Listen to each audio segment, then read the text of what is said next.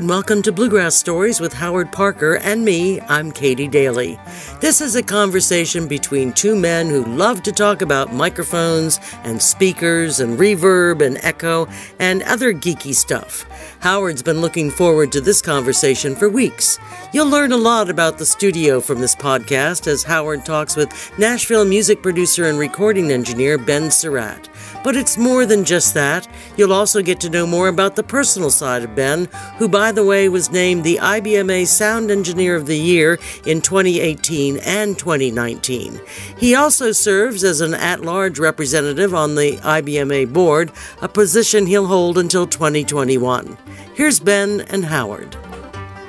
Ben Surratt, thanks for checking in with us today. And Thank you for having me.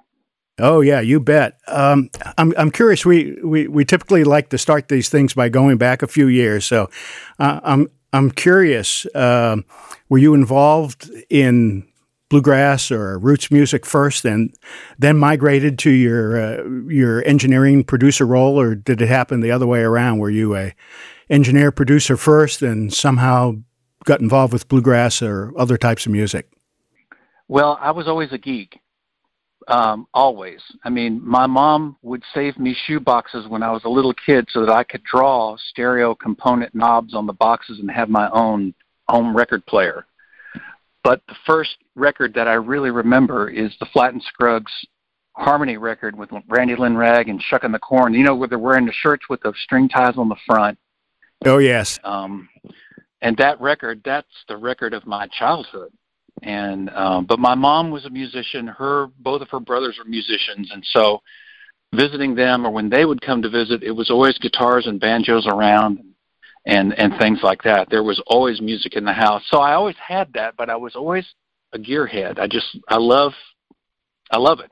I love what it can do for us. I love to work with it, and you know, you're taking something and bending it to your will. You're trying to accomplish a task. And getting a piece of machinery to do what you need to do is always very satisfying for me. And were you a product of the South, or were you born and raised in other parts of the country?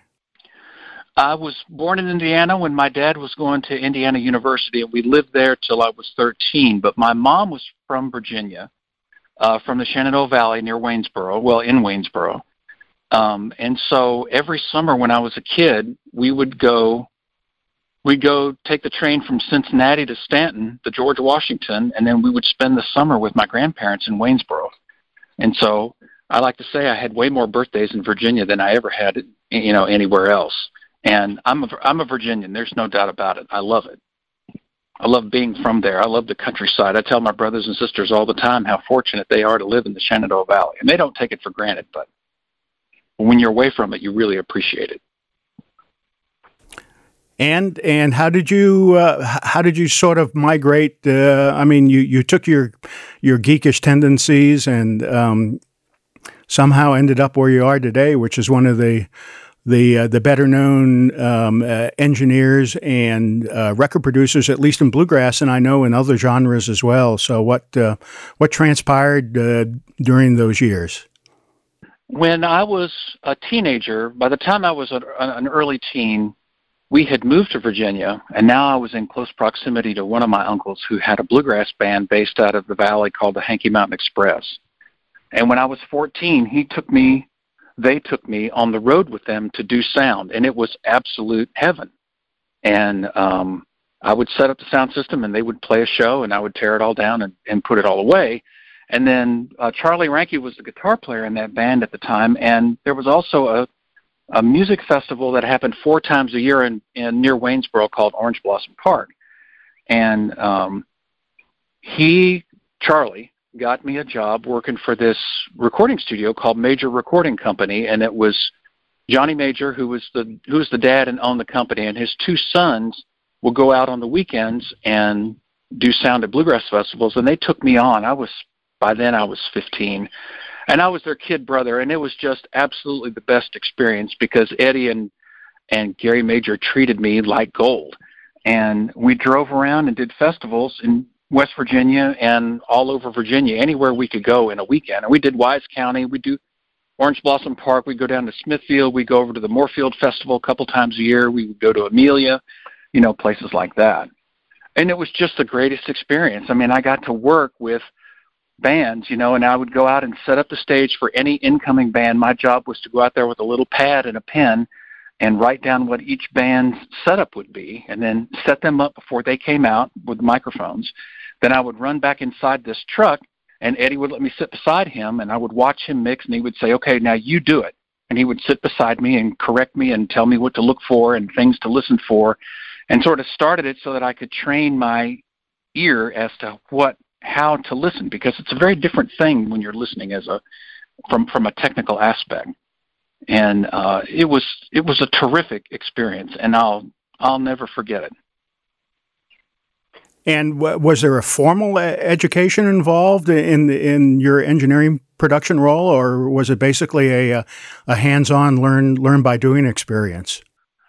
It was that part of it was hands-on, very much so. It was not formal. Later, when I went to college at James Madison, I got really involved in radio engineering, and that was a bit more formal. But when we moved to Nashville, when Missy and I moved to Nashville in 1990, I said, I really want to study recording as a thing. And I enrolled at Belmont University, and I went there for 2 years and cherry-picked basically all the recording and production classes and, anything music technology, physics of sound, math, studio production, music publishing. I took those classes and then left. I had other goals, in mind. But the formal part of it came from being at Belmont. And then part of that experience was to go intern at a studio. When you go to Belmont, you're expected to, jerk on your own bootstraps and go out and get yourself a gig. And I interned at a studio in town for 2 years and really got a lot out of that. And then sort of built up skills and a reputation. I worked a lot at Hilltop Studios, where folks would work all day long and they wanted to come in at night and do background vocals or something like that, or guitar overdubs or anything. And they would call me, and I would come in and engineer those evening sessions, and that was a great experience. So you set yourself up as an independent engineer? Yes. That was about the best way to do it. Staff jobs were few and far between, and Nashville is more of an independent-oriented place these days, and it was back then. I mean, you could get a job as a staff person, but it was always that was always, in my mind, considered to be a transitory thing. You're going to do this, build up some cred, and then go out and do your own thing, start your own business, or something like that. Now, a lot of independents, what we would call second engineer, would be aligned with a couple of engineers and, go out with folks and do all of their sessions. But the best way to do it, in my mind, was to diversify yourself as much as possible and swim in as many ponds as you could to build up, your own skills, but your own reputation and your own ability to go out and do it. But eventually you obviously set aside some capital, and in addition to hiring yourself out as an independent engineer at a variety of venues around town, I'm pretty sure I've seen you behind the knobs at the world famous Station Inn once or twice. That's home. What? Station Inn is home. But you've obviously made an investment in some capital, because you also have a sort of a home base of which you operate from time to time. What I was doing was gathering gear, and it's like something would come along, like a friend of mine, he says, I'm going to sell this GML mic pre, and I was like, I really like those mic pre, so I bought it. I didn't have much chance to use it, but I had it. But then I'll never forget this.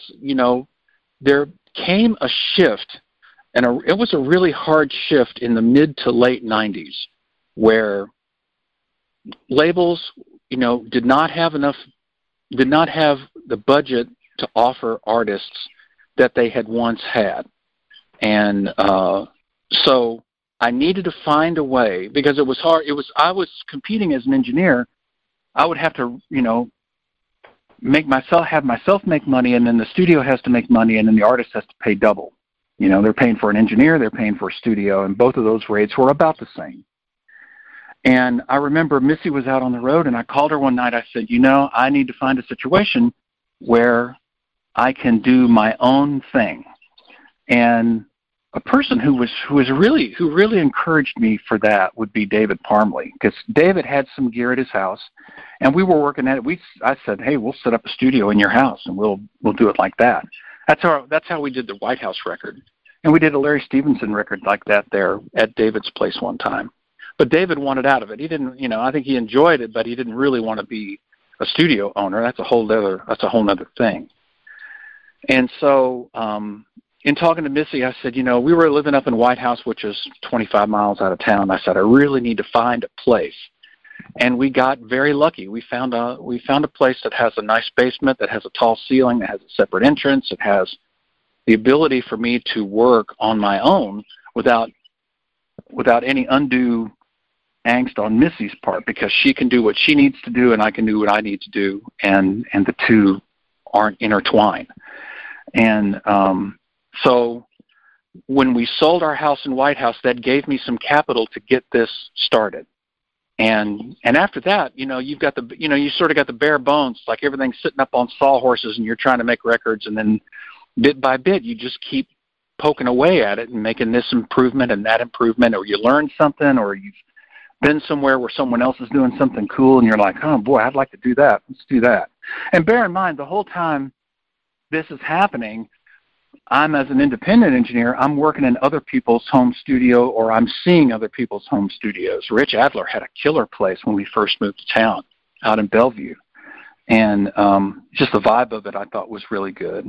And then another friend of mine in East Nashville had a place, and he was gone for the better part of a year, and he just said, hey, give me my rate for this place and you can use it. And through that process, you know, you get to see what works for you at their place and what you need to do differently. So that steered a lot of the decisions and how we would approach it, how I would approach it here.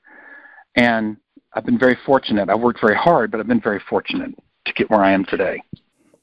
Now, there's certainly a lot of information about your involvement in a variety of projects through the years. I happen to pull down the AllMusic database, of which I'm not sure how accurate it is, but it certainly goes back to 1990, and there's some undated stuff out there. And I know that in addition to your involvement as an engineer in virtually all of these projects, but you're also listed as producer in a fair number of them. Can you basically describe the role of engineer versus the role of producer, and when you might be one or the other, or even both? You know, there's a little bit of overlap in the tasks, because anytime you make a creative decision, and that creative decision can be something from sing that verse again, to play that solo again, to no, we've got it, don't change a thing, to I think this microphone sounds best on the banjo, or I think if we move the position of this microphone to here, it might clear up something else, excuse me, down the road.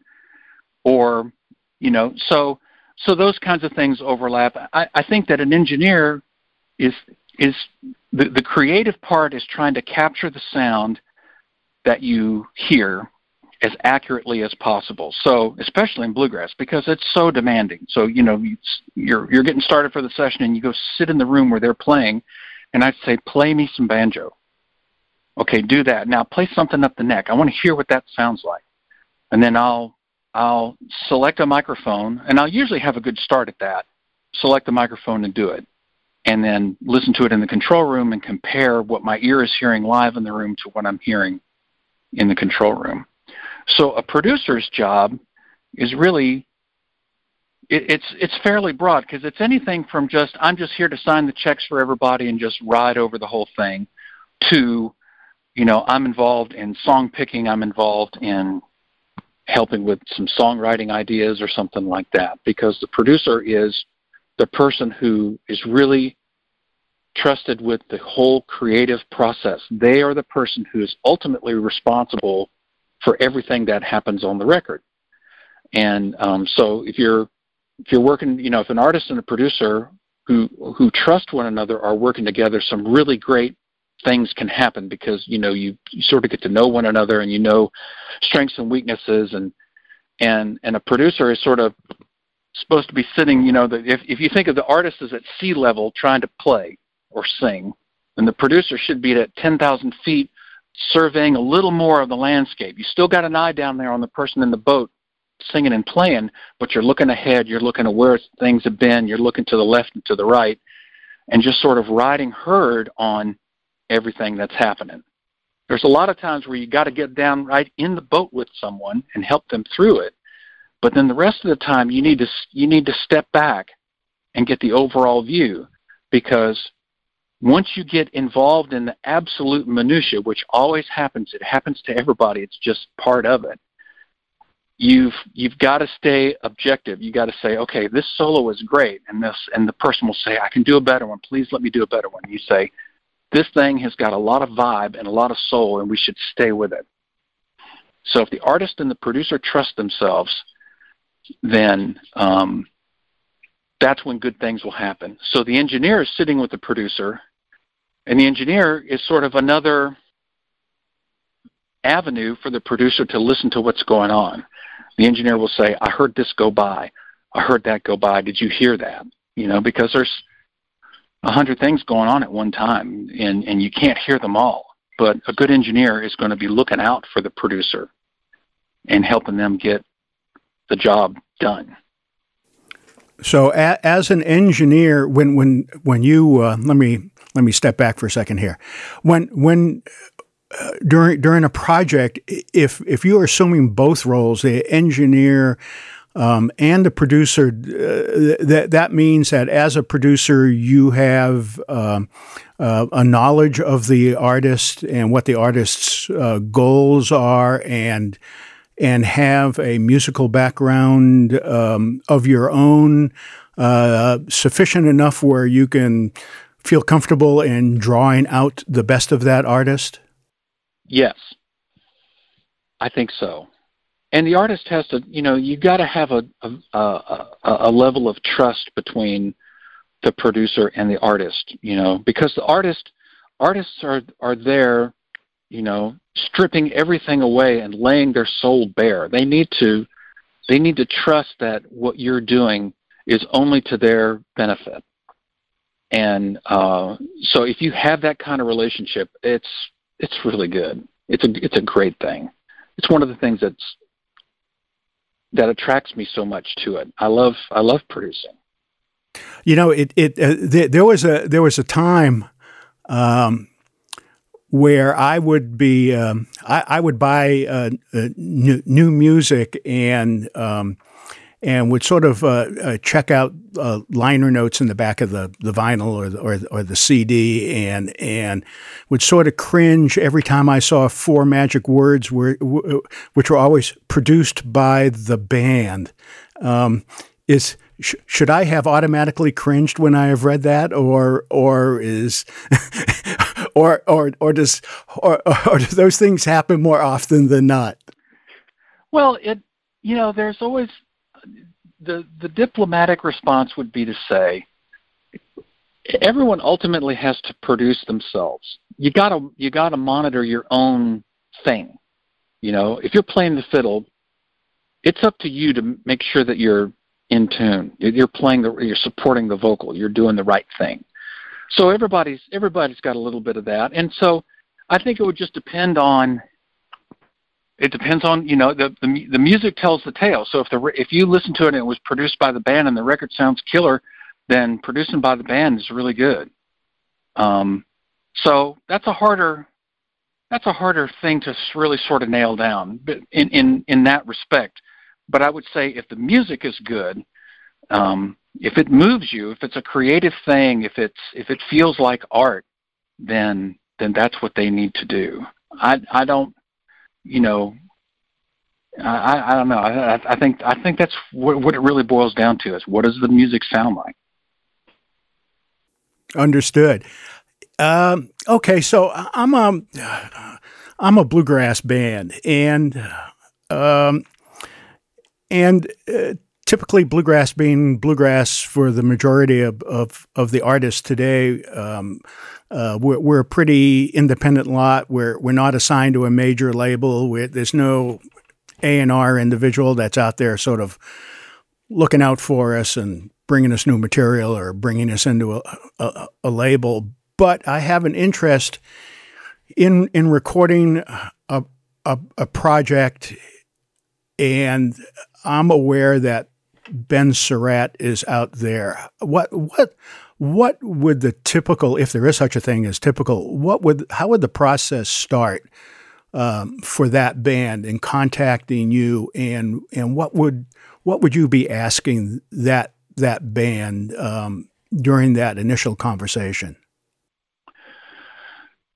Well, you're always flattered when someone asks you because that automatically implies a level of interest in your skills. So, you feel good there.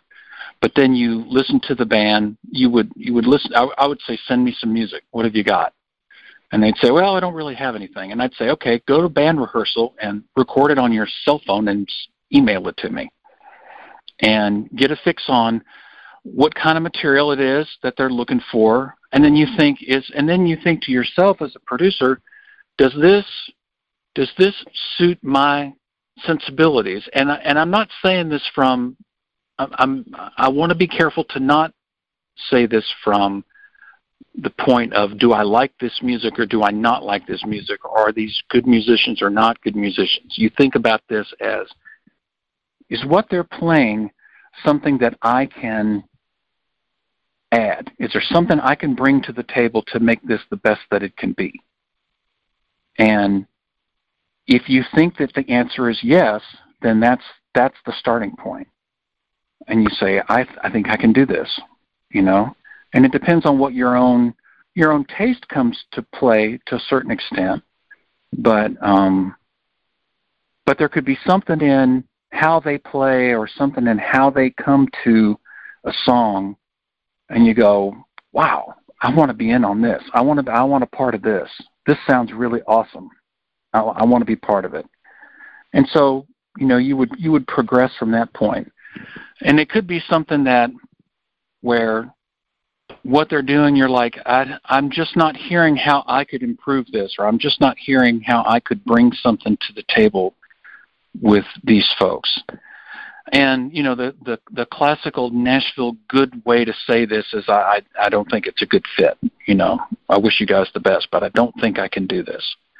But I would say those instances are pretty rare, because with bluegrass, if you're in bluegrass, you've got to love all parts of it. You already do, because you're already there.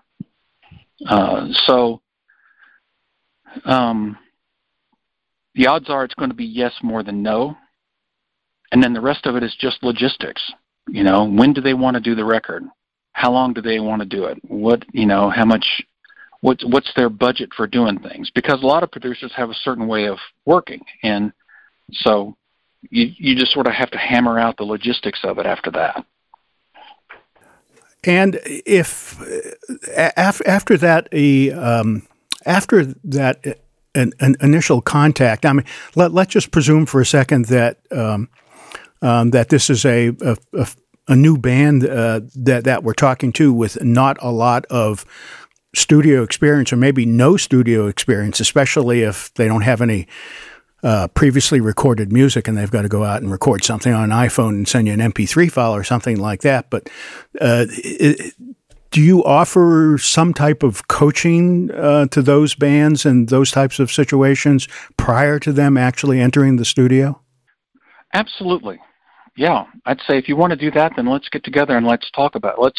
And I would prefer to do that. If I'm working with a band as a producer, I would rather be there for, any rehearsal where we're sort of hammering out, maybe arrangements or something like that. Do that stuff, work that stuff out together. And yeah, if it's a band that doesn't have much experience or you want to coach, absolutely, you would do that. And one, folks like, bands in that situation, the level of angst can be quite high because they're unfamiliar with the process. They don't realize that, or they may not realize that it can take as long as it can take, because you're looking for something, and you got to get it out of them, and they're uptight about their performance or how long something is taking. That can be a real vibe killer in the studio. And so you want to keep things moving and keep expectations lively in that way. But also, as a producer, if you work with these folks ahead of time, then what you're doing is you're establishing a plan so that when you're in the studio, you're just working the plan. You're concentrating on performance instead of concentrating on trying to get the arrangement nailed down. There will always be changes at you get to the line of scrimmage and you just got to call an audible. This isn't working. Let's do something else. Let's try this a different way. Let's flip these solos or do something like that. That always comes to play. But the more of that you straighten out ahead of time, the better off you'll be once you get in the studio. Do you have any stock advice for those types of bands as they enter the studio? Sleep well, eat well, drink nothing except for the good stuff. There's always sleep well, eat well. Take your instrument to a luthier that you trust and have them set it up. If you need frets dressed, if you need an action adjustment, if you need something like that. And these are all things to get you as comfortable as possible, because that's the goal. If you're comfortable, you're going to be better. You're going to do better. So let's rule out the low-hanging fruit, like, oh, geez, you come in there and like, oh, this fret over here has been bugging me. Well, let's take care of that before you come in the studio so you're not fighting it the whole time. And, and your mandolin is your bridge in the right spot on the fiddle. The banjo is the bridge in the right spot, things like that. And then there's a lot of take care of yourself, be comfortable, and like here at my place, I'll have snacks, I'll have things to drink, stuff like that. And sleep is certainly part of it. You don't want to, 10-hour days are really long days when you're the one who's doing the work, and your brain will be mush when you get done because you're working so hard. So, but I would say prior to what we're discussing right now is probably, 2 weeks before the session. But prior to that, I would say get together as a band. Well, for example, when Missy was playing with Claire Lynch, they were working on a record, and they would go out and do a run of shows, and they would have some free time at the hotel in the morning. They would all get together, and I would all sit down, and everyone would bring out their phone or some recording device, and they would play the song, and they would record it, and then they would go to school on it, so to speak. They would learn from what it was that you're hearing. So recording your rehearsals, and then be willing to be self-critical. This is working, this isn't working. How can we make this better? You'll hammer out those things, because every step of the process when you're making a record is like taking a magnifier and turning up one more click of magnification. And the more sanding you do, the more fine polish work you do before you get there, the better everything else goes. And it makes it more enjoyable for everybody else. In today's world of music consumption, there's been a real shift, at least in my opinion, away from projects to singles. Is this something that you and bands have to be aware of prior to entering a session? Is there a preference on your part, whether you deal with a collection of tunes as a bunch of singles or as a cohesive project? Well, there's always a certain amount of creative satisfaction when you've got 10 songs and there's a thread that runs through them all and something that ties them together, because it just gives you, as the creative person, it gives you the opportunity to take the listener on a journey that they may not have been on before, they may not have considered before. But the economic reality, is that, folks don't always have the money to do something, or to do a full-length project, or, creatively an EP is where they're at right now. And so that's fine as well. I do know that some record labels seem to focus on the singles concept and then bring it around to a whole record once everything, once they've had 10 singles come out, then they'll turn around and do a project. And then other record labels are more traditional. They want a whole project because there is some stickiness in the market where, if you're trying to sell records from the record table and you're trying to get $15 or $20 from a project, they want to see a certain number of songs. That's part of the value that they want to get out of the experience. So you've sort of got to bear that in mind. But it's very easy to see, especially with streaming and what's going on. If you bang out singles every period of time, then it sort of keeps you up in everyone's radar a little better than promoting one record. So that's a tougher call for me. I don't know if we really know which way is going to be the ultimate way, and there may not be an ultimate way. It'll just be what people prefer. And whatever it is today, it'll probably be different in 5 years from today anyways. Oh, for sure. And really we're all still, even though it's been around for a while, we're all still figuring out the streaming thing and what the best way is to get music into the hands of the consumer. But what I do know is that if you're a band traveling and doing gigs, that there is still a market for you to have a CD to sell at the record table. People still want that. They want that experience. They want to stand there and buy it from you and have you sign it. So bands that ignore that, are leaving money on the table, so to speak. They're ignoring that at their peril. And so I think that the more traditional way is still very viable, especially if you're a touring artist. It's occurred to me that during this conversation so far, you've dropped Missy's name a couple of times, and we should probably do her the great service of identifying her as Missy Raines. Yes. Okay, just so we're clear on that. Yes, married to Missy happily 30-some years. It's awesome. Awesome. And awesome award-winning bass player and band leader and vocalist and everything else.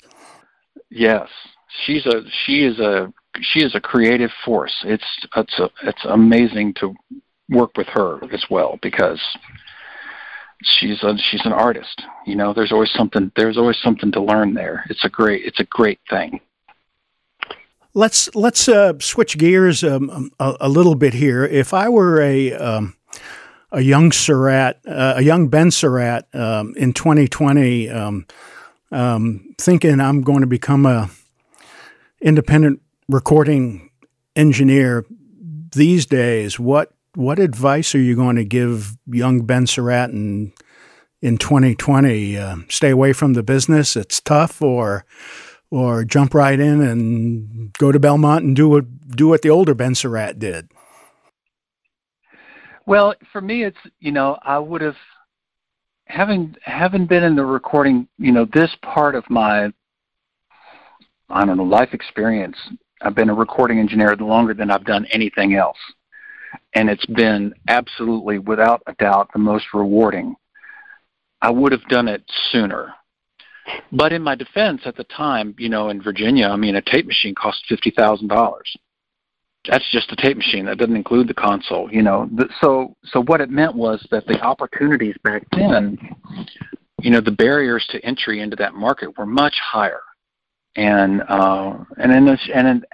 that time in the Shenandoah Valley, there wasn't, there was majors, but they were already fully employed. They weren't looking for anybody.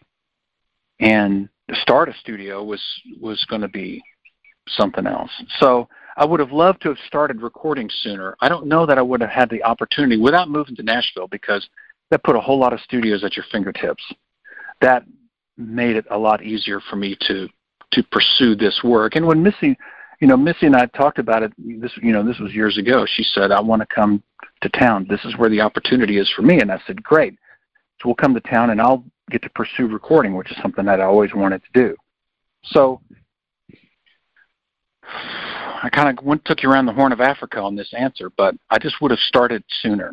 I would have moved to town sooner. I was 30 when we moved to town. I would have done it when I was 20 if I'd had my brains.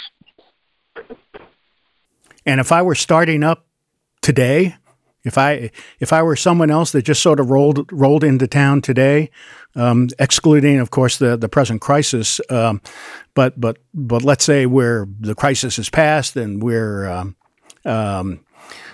sort of on the uptick and there's a light at the end of the tunnel. If I wanted to jump into the business today, what do you think? Worth doing? Viable? What's it take in 2020 to sort of jump in? Well, part of that answer is, it's taking what it's always taken. It just takes money. The good news is it's easier than ever to buy the gear that you need. The bad news is it's easier than ever to buy the gear you need, because there are a lot of engineers in town. There are a lot of bluegrass engineers in town, and be prepared. Be prepared. It's not. It's just like sort of like being a musician. It takes a long time to build up some credibility and some trust in the people that are around you, and some of that happens by pure luck. Some of it happens by the dint of hard work, but be prepared to be patient, because it's like a friend of mine says, he's been in town for 30 years. He says I've been struggling for 30 years, and so I would say be prepared to be patient. None of it happens overnight. It really doesn't. And if it's what you really want to do, it's what you'll be doing. If you really want to engineer, you're going to find a way to do it one way or another. And if you don't, then you may realize it's really not what it is that you want to do. I can't imagine doing anything else. I mean, there may come a time where I'll need to, but right now I can't imagine not making records. It's too rewarding. Well, going back a few years, I'm always curious stories. I mean, everyone typically has a sort of an aha moment where the light bulb sort of goes off, and you realize that this is something I want to be involved in. Were you sitting around one day, perhaps listening to the music, and all of a sudden heard a track and said, oh my God, this is like the perfect track. It for whatever reason, technical reason or musically, and something that really lit up a light bulb for you. Was there a particular track or a project or even an individual like that you had met that sort of gave you great enthusiasm for this and made you make the leap? Yes, and this is so super geek. But J.D. Crowe and the Kentucky Mountain Boys record Ramblin' Boy was recorded at Lemco Studios in Lexington, Kentucky by Cecil Jones. And he was a guy who had a studio on some property out back behind his house. I was never there. Jerry Douglas worked there all the time. I mean, Cecil cut an amazing amount of material. He did records for J.D. Crowe. He did records for Larry Sparks. Tony Rice's first solo record, Tony Rice Guitar, was cut there. And I remember, but specifically, I'd gotten this J.D. Crowe record from my Uncle Tom, who's a banjo player. He's the one who had the bluegrass band that I did sound for. And he loaned me that record. And oh God, it was the bomb. I mean, that record was just so good. And I looked on the back, for a long time, no record label listed credits. But that was the thing about bluegrass, was that record labels would throw this minutia at you, and when you're a kid with a sponge for a brain, you just soak it all up. And I'm listening to this record, and the music is so good, and I read back there, and it's recorded by this guy named Cecil Jones. What was that like?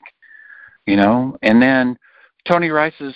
So think of this experience, instead of one big bang, think of it as this big flywheel that gets going, and it's like that Crowe record was the first nudge. Okay, now the wheel is moving. It's moving slow, but it's moving. So that comes along. And I'm like, wow. So then you start seeing some seldom seen records, and you're seeing that, what is his name?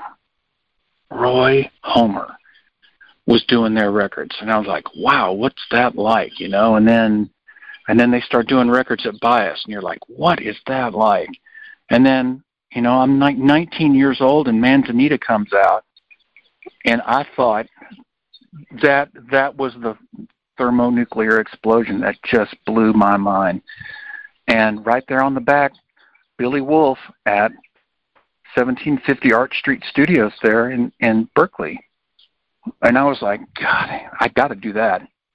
That's awesome. I got to have it, He's eat up with it. Do you remember what about I'm sorry, go ahead.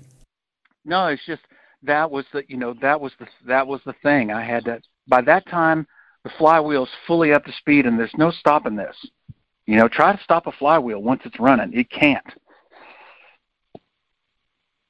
So what do you think? What was it? Was it the music itself? I mean, the presentation. Taking Manzanita as an example. It's Tony Rice and guitar, and beyond that, to my ear, I'll have to go back and re-listen to it again on vinyl. But it was incredibly. I thought it was incredibly well recorded. Was that your impression? Your impression as well? Yeah, it was.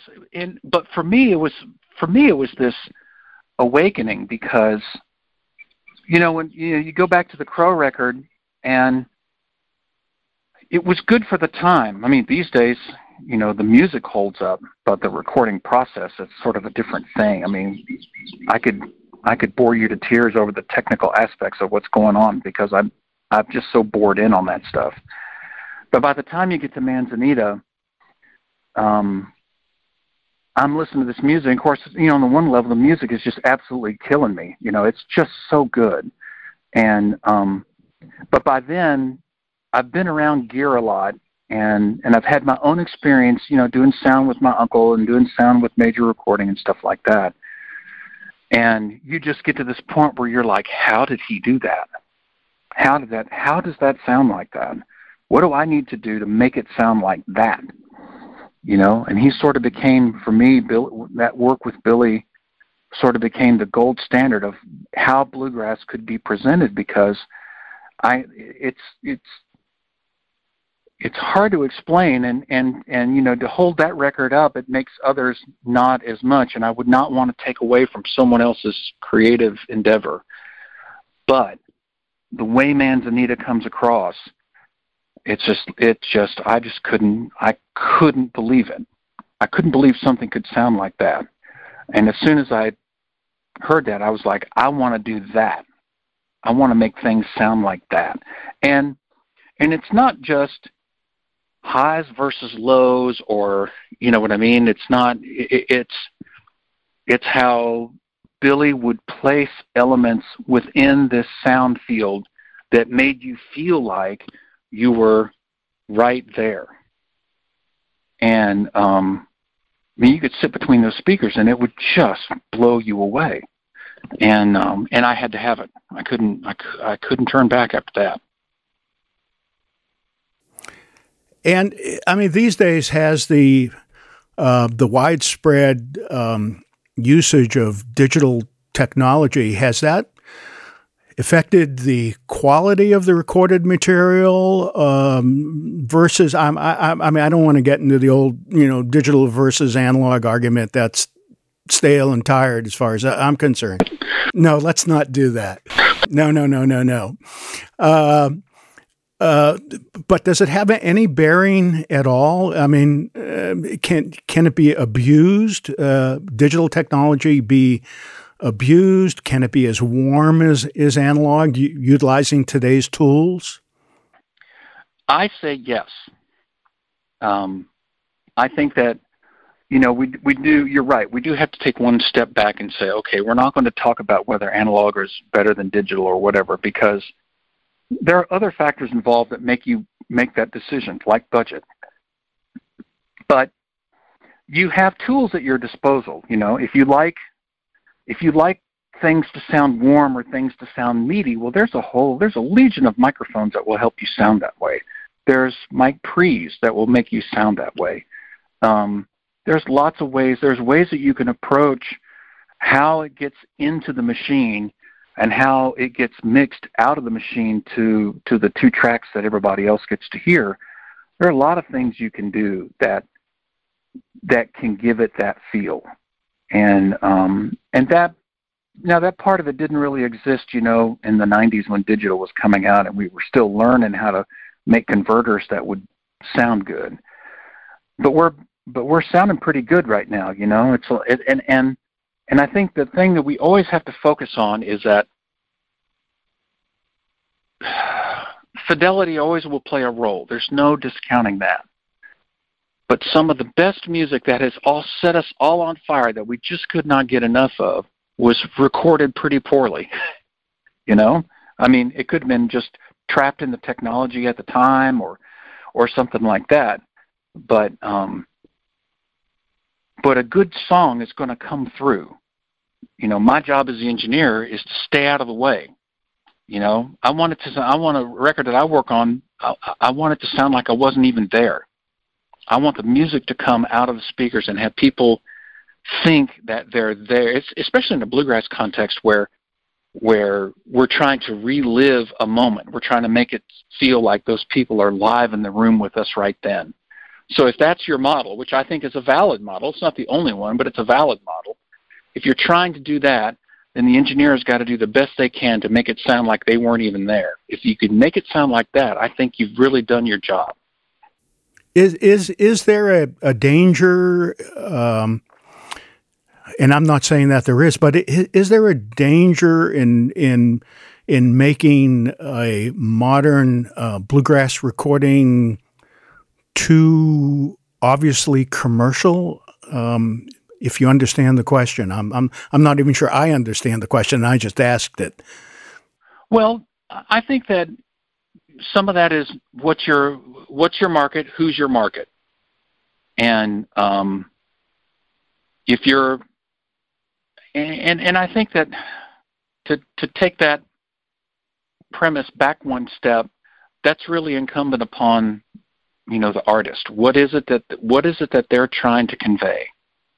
And it could be that what they're trying to convey, I mean, if you think bluegrass is probably more commercially known, I wouldn't say that it's a commercial thing, but it's more, if you think of commercial as mass market, it's known more in the mass market these days than it's probably been at any other time.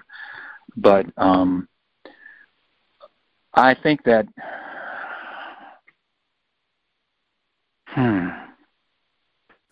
In my mind, I just had a weird thought that I'm wondering if there's a segment of the bluegrass consumer that would be enthusiastic if someone came out with a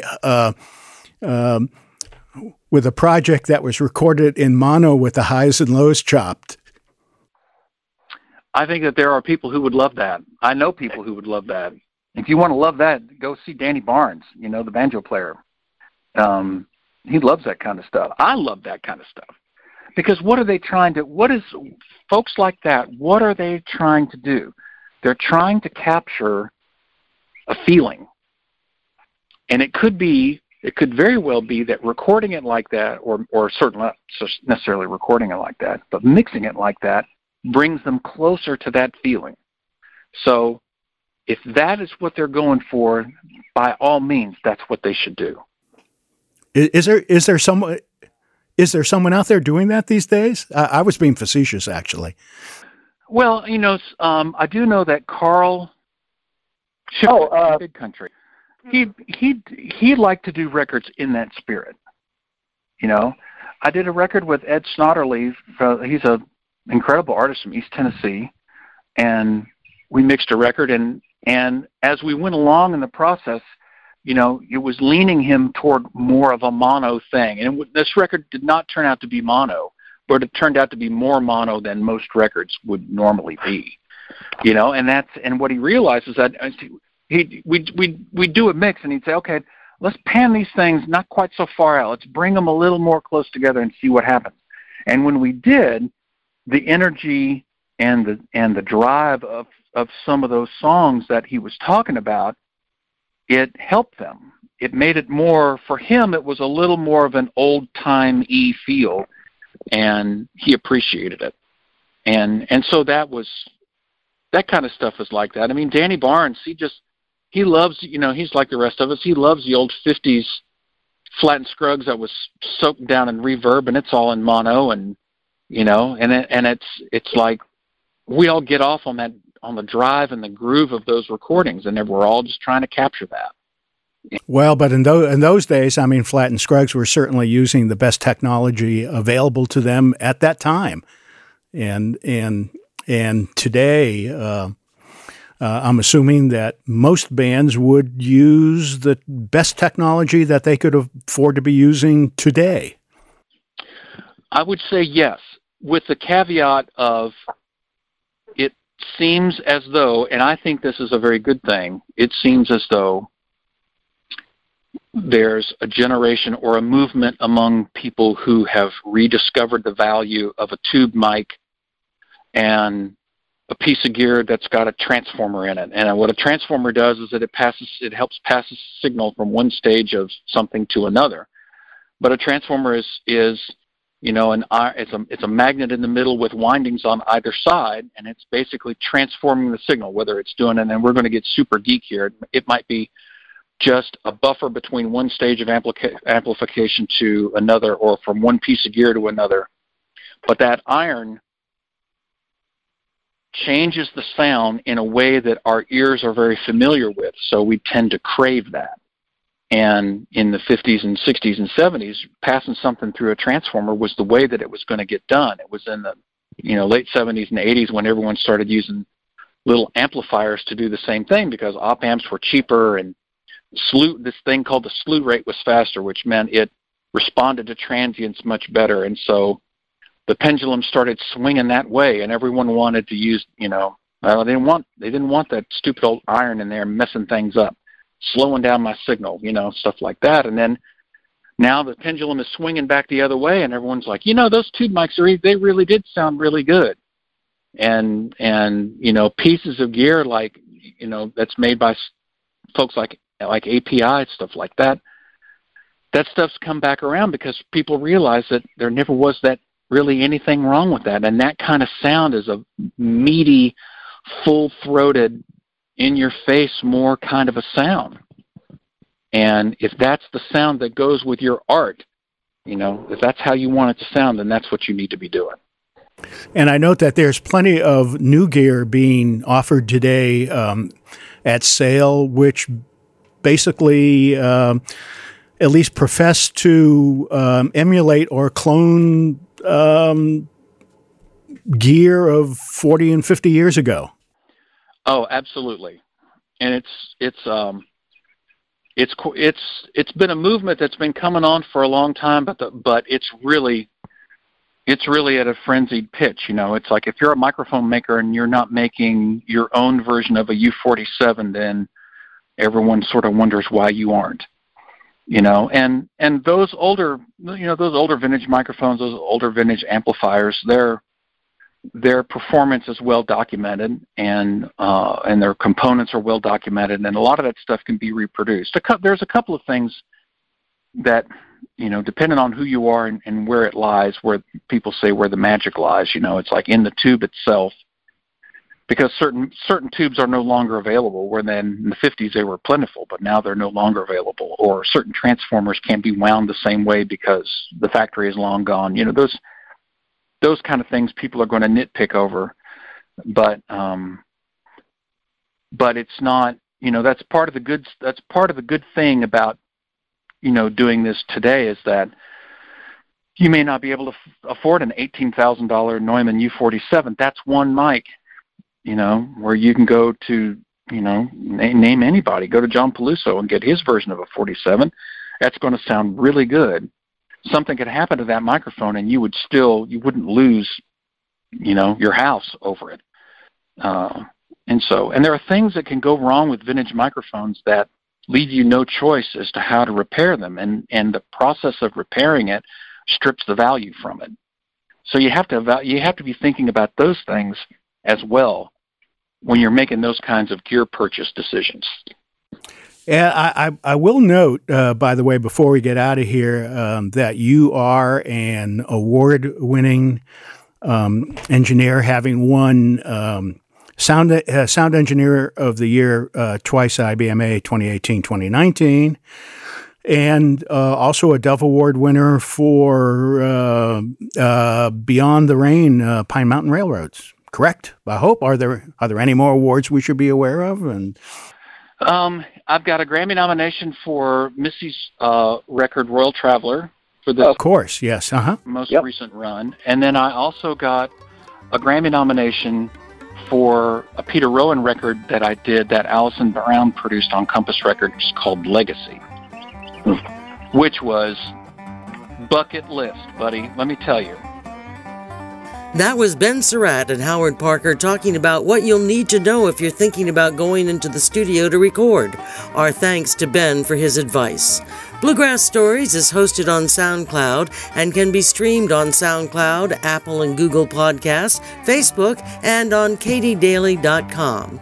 I'm Katie Daly. Thanks for listening to Bluegrass Stories.